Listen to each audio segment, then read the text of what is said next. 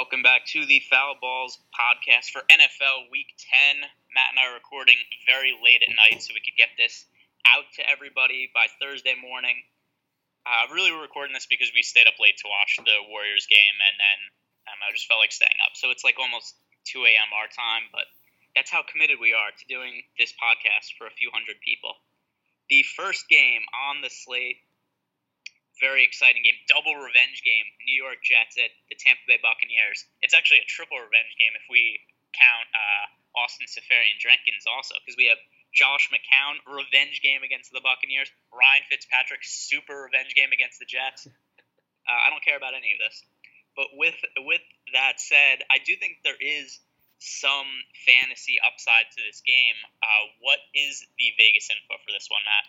Okay, the big revenge game of the week. Yeah, I think we need to just use all the players on both teams because revenge equals a lot of points. I think that's probably how it works. So a lot of vengeance. Lots of vengeance. We actually are seeing a lot of people betting on the over. Maybe they are thinking along those lines.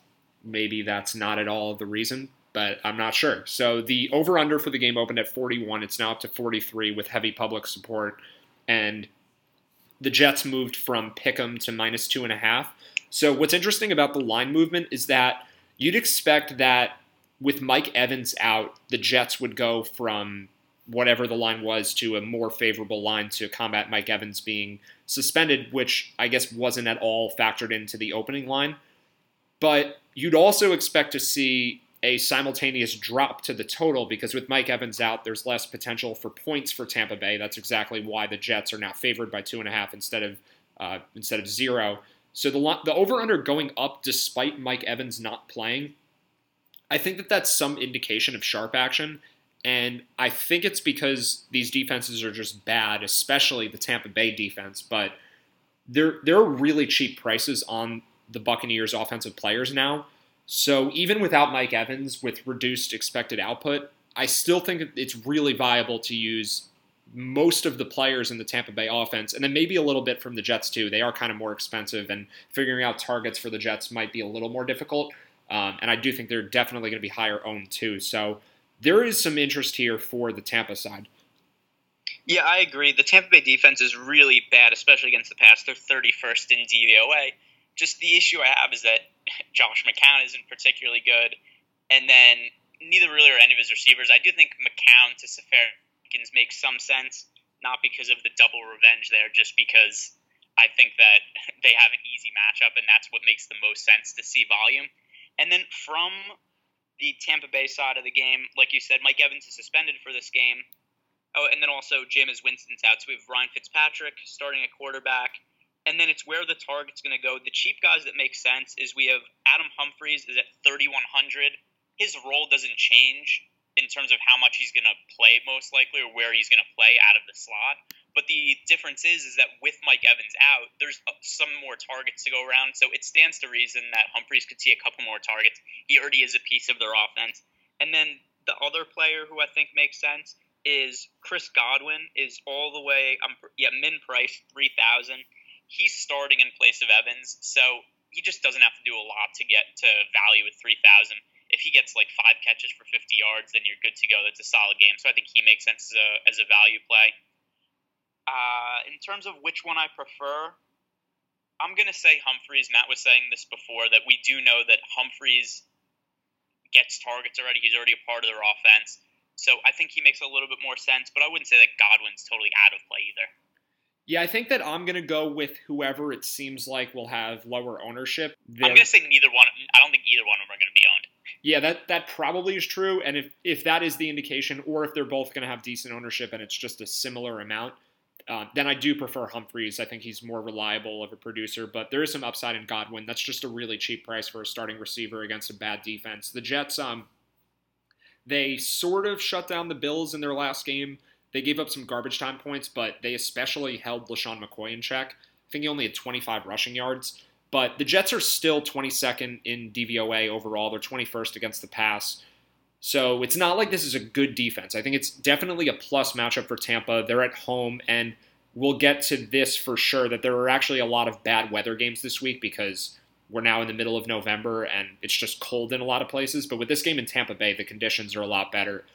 So I think it's definitely going to be a low-owned spot for the Buccaneers, especially Ryan Fitzpatrick. But it is a good matchup for sure. So the other guy to mention, Deshaun Jackson, I don't think there's much of a boost for him. He's priced about the same as always, and he's reasonably targeted most weeks anyway, so maybe you can bump him up slightly for this matchup. I think he's usable, but nothing special. I'd rather go cheap with the receivers and then Cameron Brate. But maybe the most interesting guy from Tampa Bay is Doug Martin, who's only at 4,700. And I don't know how much of him I'll have yet because there are a bunch of running backs that we like this week. But Martin will definitely be low owned after 0.7 fantasy points last week. He ended up not really getting any carries in the second half because they were down 4 touchdowns to the Saints on the road. Peyton Barber took a lot of the carries in the second half. But I don't think there was anything more than just it was a blowout and Martin didn't play because they were down so much. So that's a really cheap price for a running back that gets most of his team's volume against a bad defense. And I think that if he fits into lineups well compared to the other running backs that we're using, I think I'll probably have a good amount of exposure to him. All right, so the next game on the slate, also I brought up something really exciting that I'm going to bring up for later. So strap in, get your seatbelt buckled because you're going to fly off your couches or wherever. I don't know where people listen to this from. Well, before you get there, do you think Doug Martin is usable? Is that someone you're going with, or do you think it's just the Tampa passing game? No, I mean, it's whatever to me. I think there's better running back spots, but I don't think it's like a terrible play. All right, fair. Well, I guess we'll get to them and we'll try to figure out which running back spots are better. And I also have no idea what you're talking about with this, whatever. No, I just teased it for no reason, whatever. It's related to the weather. It's related to the weather. So next game, we have the Pittsburgh Steelers at the Indianapolis Colts. The Steelers should handily win this game, and they are all ridiculously expensive. How many points are they favored by, Matt? The line for the game is -11. I think it actually could be too low because there's some potential Colts bias after they just went into Houston and won. I'm going to say it's a fair line, though. That probably isn't much of a bias. Pro-Colts bias against the Steelers, if it exists at all, is probably a small one. So the public is definitely on the Pittsburgh side to some significant degree. It's going to be hard to use them because of what they cost. And if you play on sites that aren't DraftKings, maybe Le'Veon Bell is cheaper. I'm pretty sure he's lower priced in some of the places. Yeah, I think his DraftKings price is a lot higher than what it is on any other site. But for DraftKings, Le'Veon Bell at 9,800 is just a crazy price. I think that there is some potential value there just because it's such an easy matchup and Bell is the best running back in football. He's going to have a ton of volume. Maybe for cash lineups, he's just really safe there. I think it's almost a guarantee that if he doesn't get injured, he's going to be in the 25 to 30 point range. But you also need a touchdown or two to get there, so maybe it's not quite that much of a guarantee because it's football and anyone can end up scoring and things are random. We have a not round ball that I'll mention again because I think it's really important to realize that the ball is not round and we don't talk about it enough. But the whole Steelers offense, like you said, is really expensive except for Smith-Schuster, who is only in the mid 5,000s. So he's potentially viable compared to Antonio Brown, who's 9,500. So I think zero exposure to Brown, maybe Le'Veon Bell for cash games, and then Smith-Schuster I think is a decent play. Really strong callback too. I think what was the week 2 podcast of foul balls. I don't know if that's totally true, but I remember one of the big takeaways was that football doesn't have a round ball. I think that was actually our first podcast where I mentioned that, and now we're in the second half of the season, so got to mention it again. Okay, no, that's fair because that's a good way to introduce football to people and get them to know, like, hey, just so you guys know, the ball isn't round. Therefore, Le'Veon Bell might not score a touchdown in week 10. So from the Colts side of the game. Boy, they got a lot more expensive. T.Y. Hilton's all the way up to 5,900. Doyle's at 5,200. I don't really have a lot of interest in them. I mean, they should be playing from behind and throwing the ball, but either way, I would much prefer to use Smith-Schuster at 5,600 than T.Y. Hilton at 5,900. Do you agree with that? Yeah, definitely. I'm going to be definitely off T.Y. Hilton this week. He was my favorite player last week, but his ownership also should be substantial because he's coming off such a monster game. I think he had 36, 37 fantasy points. So you're not getting... he's going to be higher owned last week than he was this week. He was like, what was he, 37% owned last week? He was in the 30s, but there's no way you're getting him at 2 or 3% owned this week. I think he'll still be double digits just because he's coming off such a big game, and some people will expect that trend to continue. So it's not like you're making a really contrarian pick here. I still think Hilton will be one of the 15 or 20 highest owned receivers this week, and I think it's too expensive. It's too expensive for him anyway in this tough of a matchup. So it's probably just Smith-Schuster and then maybe the Steelers' defense here. I think there are better defense spots, but they're not that expensive. They're at 3,700, which is actually only the fourth most. I think there's some consideration there. If you're going with Le'Veon Bell, probably makes sense to use the Steelers defense too. Do you have interest there, or you think there are cheaper ones that are probably better spots? I think, well, you say that they're the fourth most expensive, which, yeah, except it's not like there's a big gap. So, and actually, it's only the third because I was looking at the Thursday to Monday slate, so the Seahawks don't count. Yeah, we don't care about that on the Foul Balls podcast, Matthew.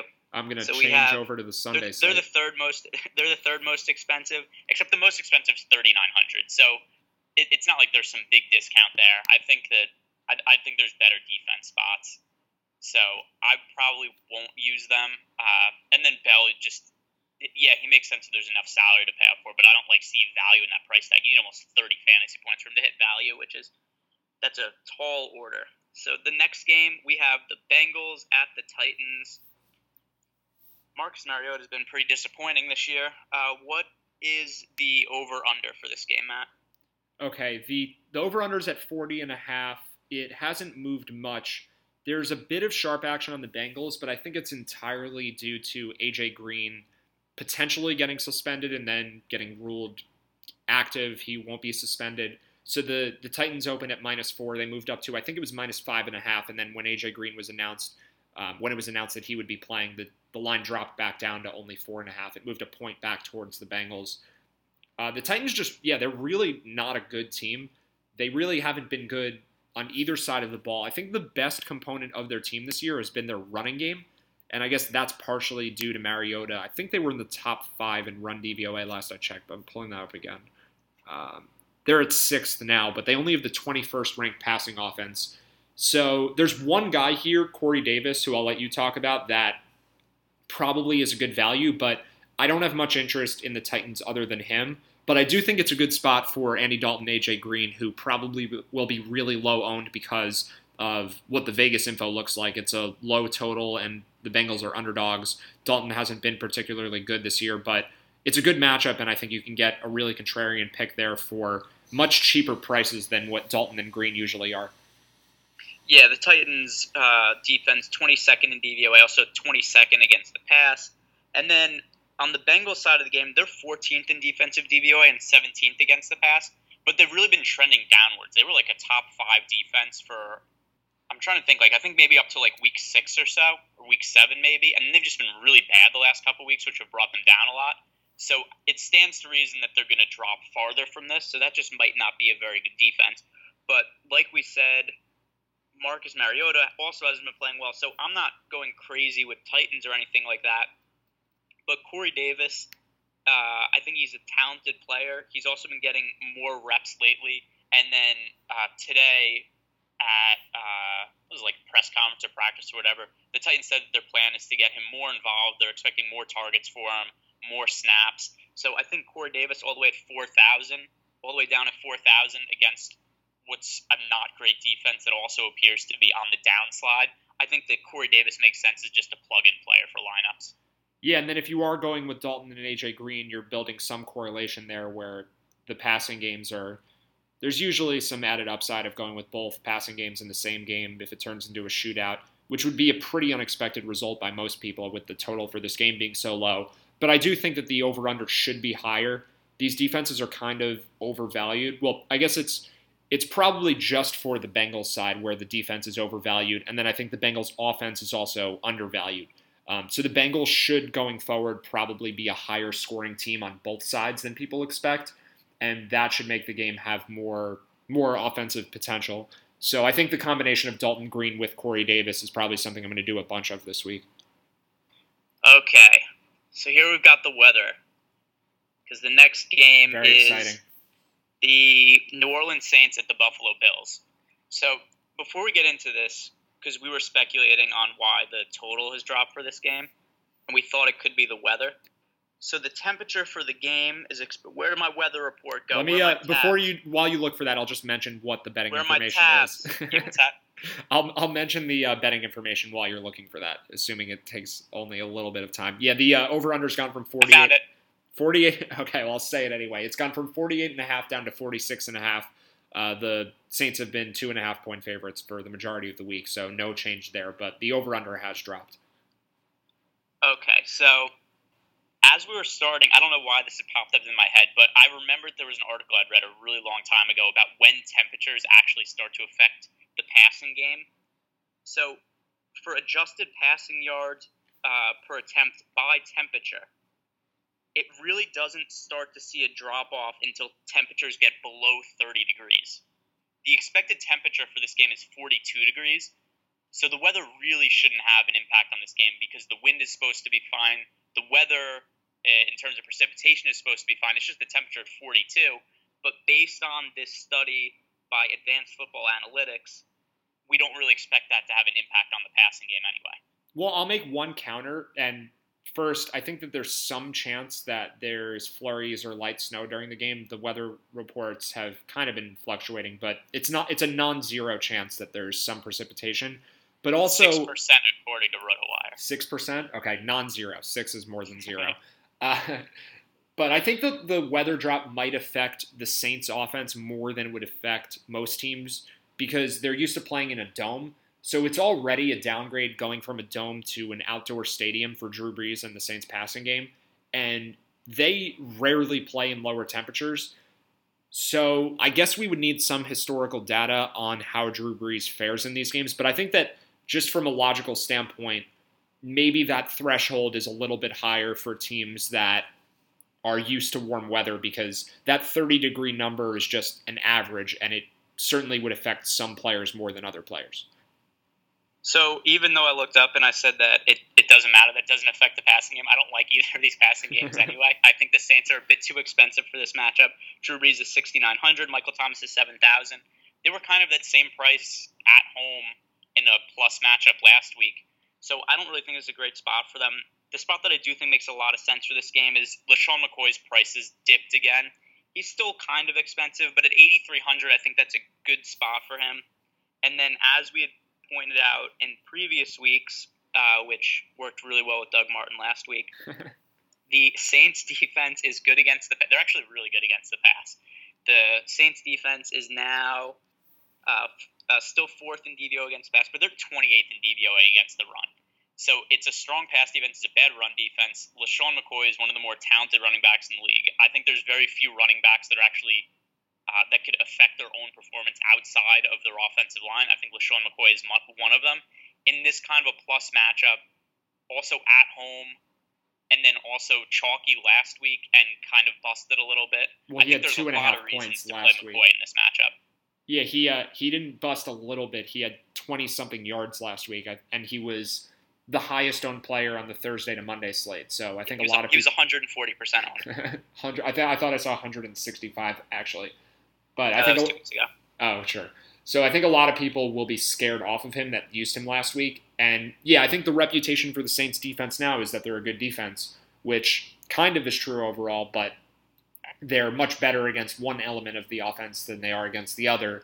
So I like McCoy a lot. I like him more if we get more indication that the weather will be bad. The worse the weather gets, the more the Bills are going to be relying on their running game, and that obviously helps McCoy. And then I've been thinking about using McCoy with the Bills defense, but that also will be contingent on the weather. So if the temperature drops into the low 30s, then the Bills defense with McCoy I think becomes a pretty strong correlation play. Probably a very low-owned one too. So I'll say that I'm considering the Bills defense for now, but I'll probably only end up using them if the weather's bad enough where it seems like the Saints will be really substantially affected by it. Okay, so the next game, this is another one that we might have some bad weather here also. Green Bay Packers at the Chicago Bears. Obviously, Packers, bad offense with Brett Hundley at quarterback. Aaron Rodgers still not there. So what is the over-under for this game? Because I think we could have a good defense spot here. Well, I'll mention this before mentioning the Vegas info. The Packers are actually number one in the NFL in rush offense DVOA, which is very surprising. I just don't really understand how that's currently the case. But I guess the Bears will be stacking the box against them anyway. I would think that efficiency probably was much higher when Rodgers was playing. It's just a weird, I don't know, it's a weird number. I don't know what's going on there. But anyway, I think part of it could be also they just don't run the ball a lot, and then when they do, they have been pretty effective. Like I remember Aaron Jones having a couple of like really crazy games, like 7 carries for like 94 yards. But that I'm sure was all when Aaron Rodgers was playing. So I guess there hasn't been enough of a drop off with Brett Hundley at quarterback to move them down. I guess they've just run the ball well. I don't know, because if that were true, it would have stopped happening when Rodgers got hurt. So maybe they were just in the lead by enough where it hasn't been negatively affecting them. But I guess it would be useful to look at the trends there. I'm not really sure if the running game has become less efficient week by week. Either way, though, it stands to reason that it would become a worse running offense going forward because of Brett Hundley and quarterback. But as for the Vegas info, the total for the game is only 38. Pretty low total, and the Bears are minus 6-point favorites. So there's a lot of reason to like the Bears defense. And then my favorite player from this game, who is one of my favorite players on the slate, is Jordan Howard at only 6,100. He cost 6,800 in his last matchup in New Orleans, and he was really good in that matchup. I think he rushed 23 times for 102 yards, and he got bumped down by $700. So I really don't know why that happened. And this is a game where game flow could definitely help him if the Bears are leading, which they should be. They're a better team than the Packers now, and they're at home. And then Howard with the Bears defense makes sense for a correlation play. So I think that that's going to be a route that I use a ton of.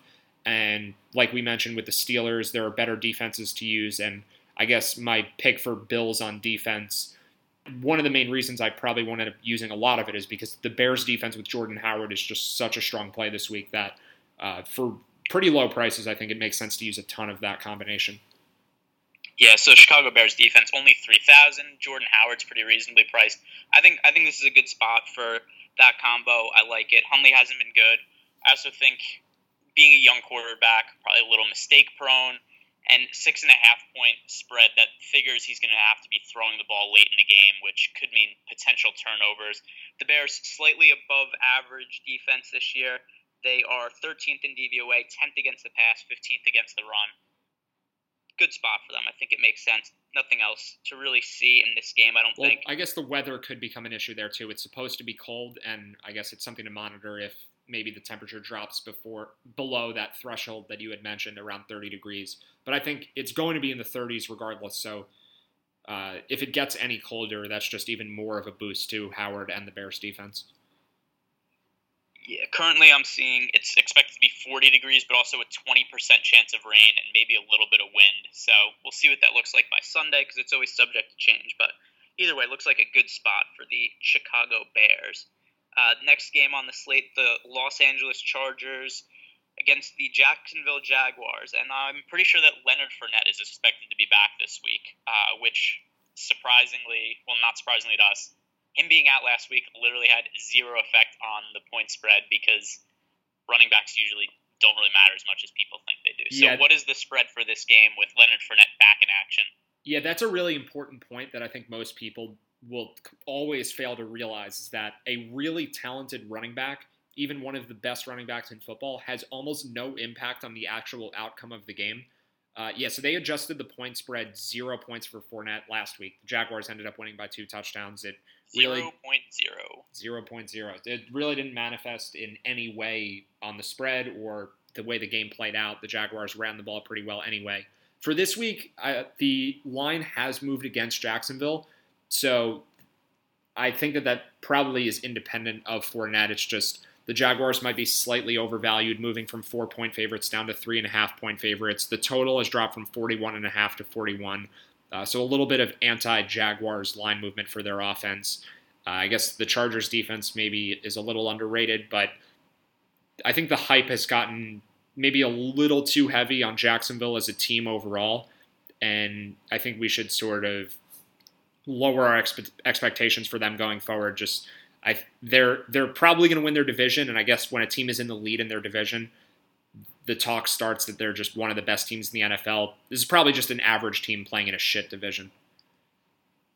Yeah, I think it's a good spot for the Jaguars defense. They are the most expensive defense on the slate, but their defense is awesome. And then, Blake Bortles sucks.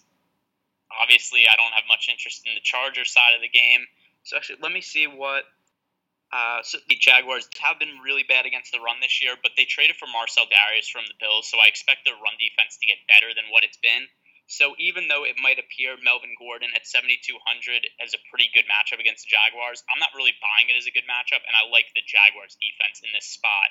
If you have the salary to really pay up for one of the expensive defenses, I think this is the one to go with.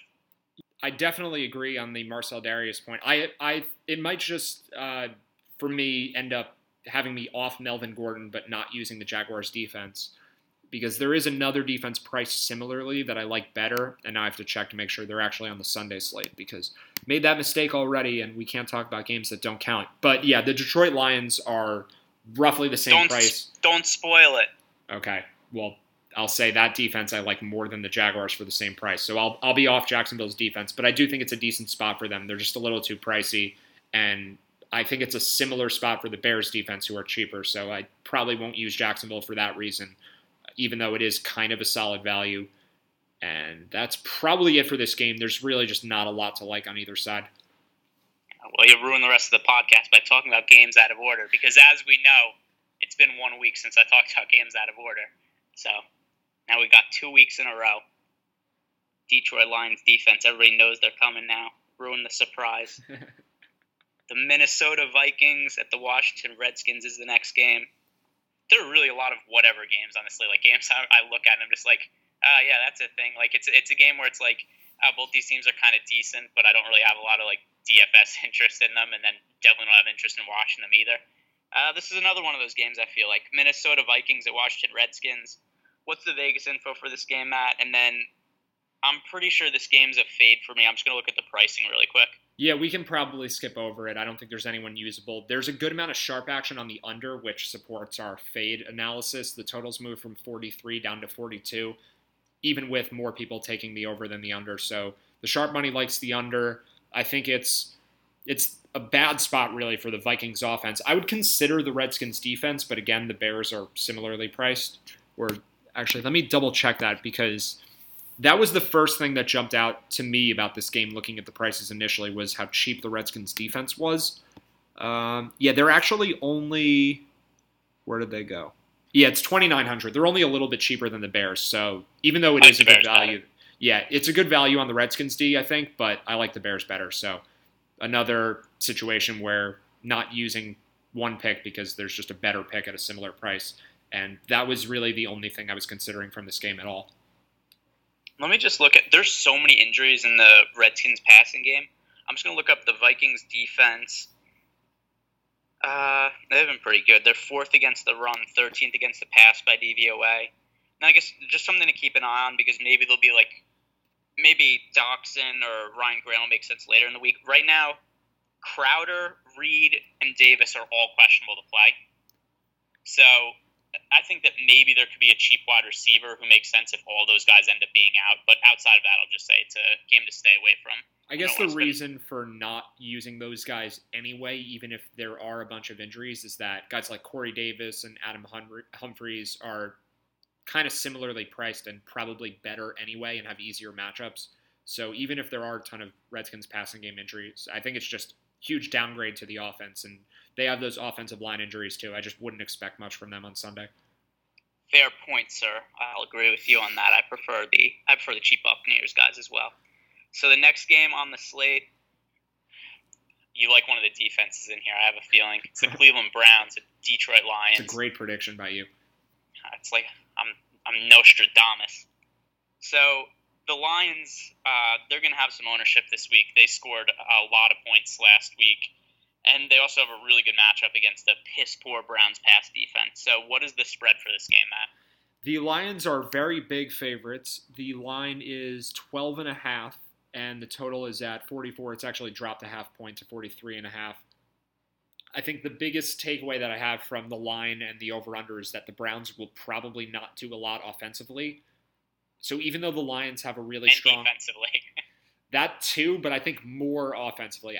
I think that the Browns' suckiness for this game will be more on their offensive side than their defensive side, because they haven't been that bad defensively overall. Myles Garrett I think he's still questionable. He's going through concussion protocol.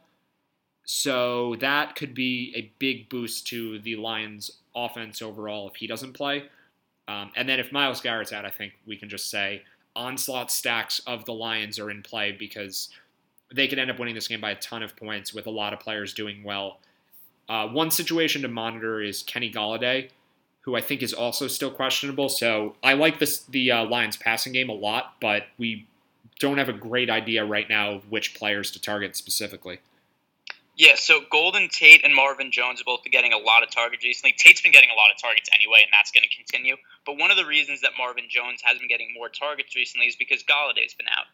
Golladay hasn't played since week 3, but he's questionable. It seems like he has a chance to play. If he plays, that is going to take a couple, I'll say probably somewhere in the neighborhood of 2 to 3 targets away from Marvin Jones. So that would probably make Jones a little less viable. And I think that if Golladay plays, he's a pretty interesting play at only 4,400. Would you agree with that? Yeah, I think if Golladay plays, I'm going to be off Marvin Jones at 6,200. That becomes a lot to pay for a guy who won't have a ton of target volume. Golden Tate is only a little more expensive than him, and his targets are much more reliable. So if Golladay is out, I think Tate and Jones are both worth using, and with Matt Stafford too. But if Golladay plays, then I'll probably just go with Tate and him, because 4,400 is pretty cheap for someone who's very heavily involved in the offense, and we have to assume that, or we don't have to assume it, but we have to make sure that he's not on any kind of snap count or a substantial one before we plug him in. But if Galladay's playing and unrestricted, I think he's a pretty strong play from the Lions, and he probably becomes my favorite player to use from that team. Yeah, I definitely think that he would make sense, and then still you could go. So Stafford to Tate is still my favorite combination from the game. And then if Galladay's out, I still think the Stafford with Marvin Jones and Tate makes sense. We just kind of have to monitor the injuries there. And then the next game we have. Well, hold on, I'm gonna stop you because there's one more part of this game that I think is worth mentioning. Go for it. Okay, the Lions' running game, because of game flow, is probably going to be heavily involved. Amir Abdullah had 2 fumbles last week, and the second one was right at the end of the game, so there was no opportunity for him to get another carry anyway. But there are really cheap prices on the Lions running backs. Abdullah is 4,500 and Theo Riddick is 4,000. That's we know him from high school. Yeah, Theo Riddick, as mentioned in previous podcasts, I guarded him in basketball in high school, and he was very good. And he's really fast and strong and athletic, and that's why he's playing running back in the NFL.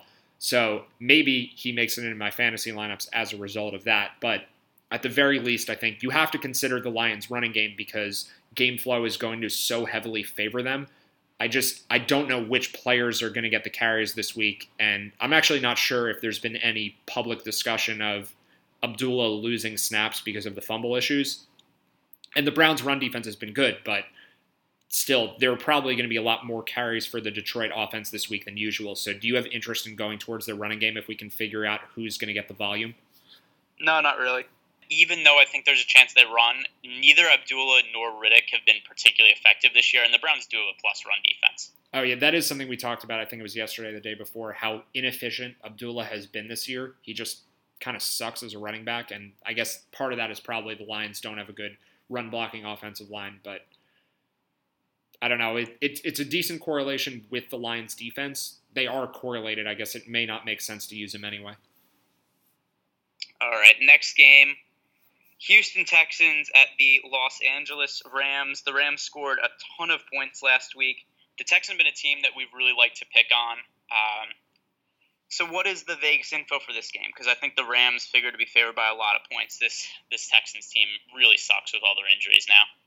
Yeah, this game is actually the reason that I'm not too worried about ownership with the Lions game, because that is going to be a pretty chalky spot, as you mentioned, but it won't be insane because I do think that the Rams ownership will be higher. So the line for the Rams is minus 11.5. That's actually up from minus 10. It's moved in St. Louis's favor. with very heavy public support. 80% of the bets so far are on the Rams. The total, though, has dropped from 47 to 45.5. So I think the bias here is very much against the Texans' offense. And I guess it's not really a bias because the Texans' offense is pretty bad now. So I imagine that Todd Gurley and the Rams' defense will be incredibly popular. And I think the Rams' passing game will be pretty popular, too, after the awesome game that Jared Goff and basically the whole receiving corps had against the Giants. I do think this is a good spot in general for the Rams offense. Just the issue is that Goff has been priced up so much now. He is at, let's see, what is his price? Goff is $6,700. He's the fourth most expensive quarterback on the slate. He's not the fourth best quarterback on the slate though. Like if you were to say, let's see, so he's priced in between Stafford and Roethlisberger. I would expect both of those guys to have significantly more points than him on average for this week. So I just think that he's too expensive, and then also the game flow doesn't favor him. I think they're going to be up a lot of points and probably be looking to run the ball. I think that Gurley makes some sense at 8,700. The only issue I have with Gurley at 8,700 is I would prefer McCoy at 8,300 or just paying up for Le'Veon Bell at 9,800 if possible. But I don't think Gurley is a terrible play at 8,700 because the game flow is in his favor. And the Rams have been willing to just run him the ball in the fourth quarter anyway. The last couple series of the game, they gave the ball to Mike Brown. But even when they were up like only, I think it was 85 points they were up on the Giants at the time, they were still running the ball with Gurley in the red zone. So they're gonna give him a lot of carries kind of regardless of the situation. So I'm fine with Gurley at 8,700, especially for cash games. He's really safe this week. Yeah, I like Gurley for cash games, but I think it's a complete fade for me in GPPs because of his expected ownership. I'm guessing he's the highest owned player of anyone across the board this week. He was really good against the Giants. He gets a better matchup this week, or I guess an arguably better matchup. But it's a game where the Rams are favored by more. Game flow should help him. But football is random, as we've mentioned, and the ball isn't round. So Todd Gurley also could have a bad game, just like Le'Veon Bell might not have a good game. And I guess there are a ton of reasons why Gurley might not play well. And I do agree with you that McCoy and Bell are just better plays than him. So even though Gurley is probably the third best expensive running back to use, he'll be much higher owned than the other guys. And for that reason, mostly, I'll be off him in tournaments. But as a cash game play, he's definitely pretty safe. Yeah, I think there's probably a good chance to let him up in a couple of my lineups. I guess once we start building, we'll kind of have to see what it shakes up. But I do think I just prefer Le'Veon Bell and LaShawn McCoy. I'm just not sure if it's going to be feasible to have like McCoy Bell lineups, and maybe it will be feasible to have McCoy and Gurley lineups. So we'll see how that comes once we start building lineups. So 2 games left here. Next game, we have the Cowboys at the Falcons. And this one's going to be really tough because the Ezekiel Elliott situation is so difficult to figure out. He's suspended. He's not suspended. He is, and then it changes like 8 times by the time that the games start on Sunday. So we don't know whether he's playing. If he's not, Alfred Morris is probably going to be the starter. And then the Cowboys receiving corps, Dez Bryant and Terrence Williams were both questionable. It looks like Terrence Williams has been downgraded to doubtful, and Dez Bryant's been upgraded to probable. So that probably means more volume going to Dez Bryant. But this is a pretty interesting offensive spot. So, Matt, what's the Vegas info? The Falcons are actually 3-point favorites, which I think surprises most people. And looking at the betting split, it definitely surprises a lot of people. 80% of the spread bets are on the Cowboys. 86% of the money line bets are on the Cowboys. The total is at 50.5. So you could actually make the case, just based on the Vegas information, that the Falcons' offense has the highest expected output of any team this week.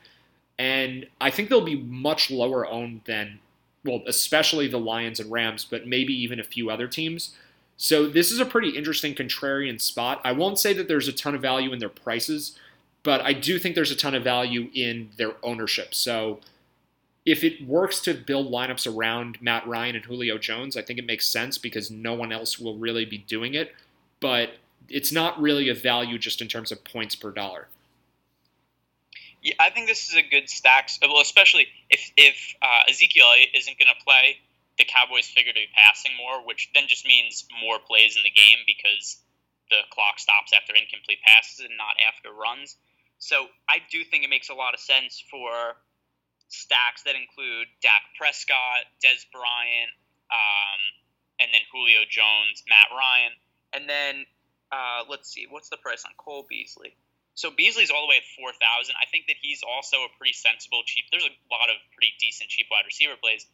If Terrence Williams is not going to play, then I think Cole Beasley at 4,000, he figures to get more passes thrown his way. So there's some value in that price tag. Yeah, I like Beasley too, and I guess I'll reiterate, I like Matt Ryan a lot more than Dak Prescott. The defenses are of similar quality, but the Falcons are at home. Maybe game flow ends up helping Prescott more, but I think the Falcons' passing game is probably just better than the Cowboys' passing game. It hasn't played that way, but I think that it probably is. Julio Jones is arguably the best receiver in the NFL. He's close to it at the very least. So I think after a few duds from him recently and from Matt Ryan, you'll also get the Falcons at lower ownership than you'll get the Cowboys. Yeah, I think that people want to use this spot. I like the Cowboys. I like the Cowboys for this game too, though. The Falcons' defense is 29th in DVOA this year, 24th against the pass, 29th against the run.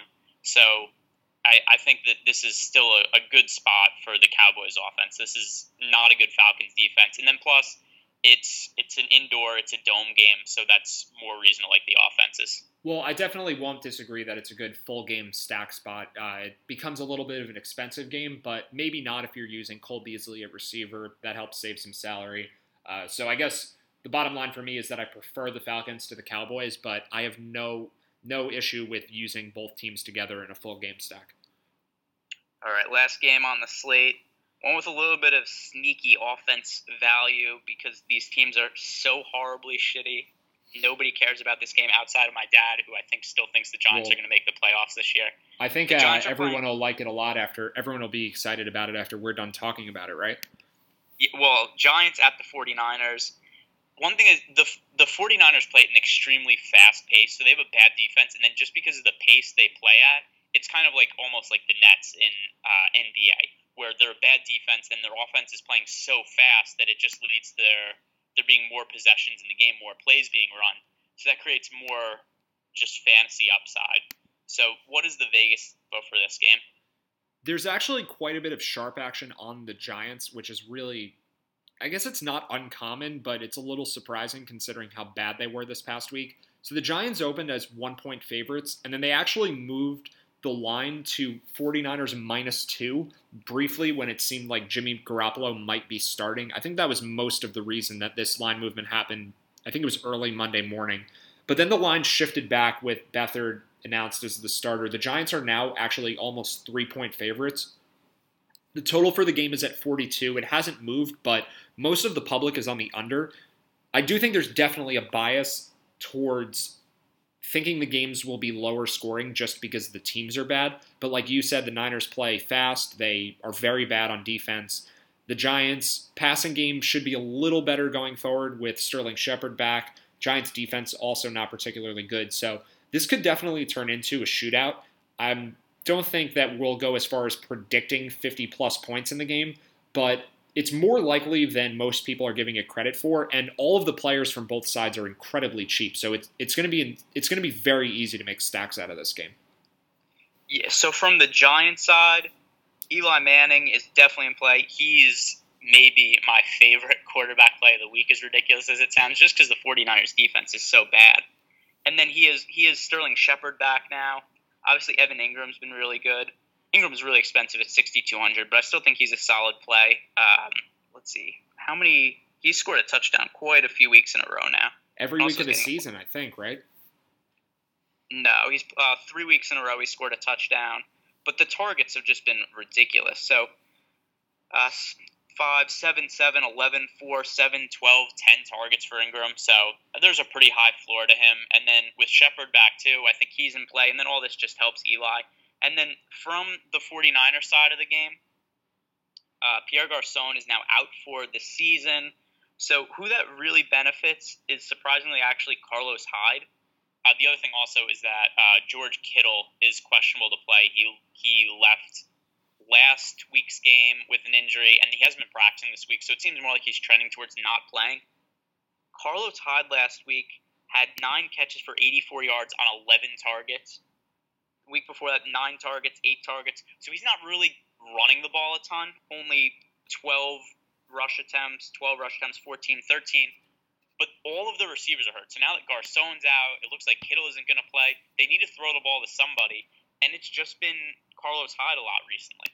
So we could see Hyde get 6 to 10 catches in this game. And then when you combine that with him getting maybe upwards of 10 carries or so, that's a lot of touches. And then obviously the PPR bonus on DraftKings makes that a little bit more valuable.